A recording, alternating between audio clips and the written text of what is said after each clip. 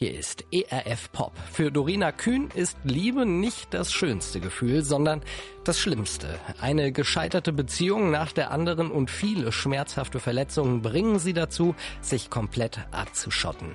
Simona Brandebusemeyer erzählt euch ihre Geschichte. Dorina Kühn fühlt sich missbraucht und benutzt. Sie lässt keinen mehr an sich ran, ist wortkarg und flüchtet sich in die Gothic-Szene. Als dann auch ihre letzte Beziehung in die Brüche geht, macht sie Gott Vorwürfe. Gott, ist das Leben? Ist das Leben, dass ich irgendwie zur Schule gehe, irgendwann mal im Beruf bin, Familie gründe und in der ganzen Zeit stolpere ich von einer Beziehung in die andere, lass mich verletzen, fall auf die Schnauze, bis ich mal den richtigen gefunden habe? Dorina Kühn ist so verzweifelt und verletzt, dass sie überlegt, sich das Leben zu nehmen. Doch so weit kommt es nicht. Vor ihrem Badezimmerspiegel mit Tränen in den Augen hat sie einen merkwürdigen Impuls. Und ich habe einfach den Impuls gehabt, nimm die Bibel und lies darin. Und bei der Stelle, wo es um Johannes den Täufer ging, der gesagt hat, hey, kehret um, da bin ich stehen geblieben. Da habe ich gemerkt, hey, warum brennen sich diese Worte gerade in mein Herz? Und im nächsten Moment habe ich mich umgeschaut. Es war alles zugekleistert mit irgendwelchen Gothic-Band-Poster. Es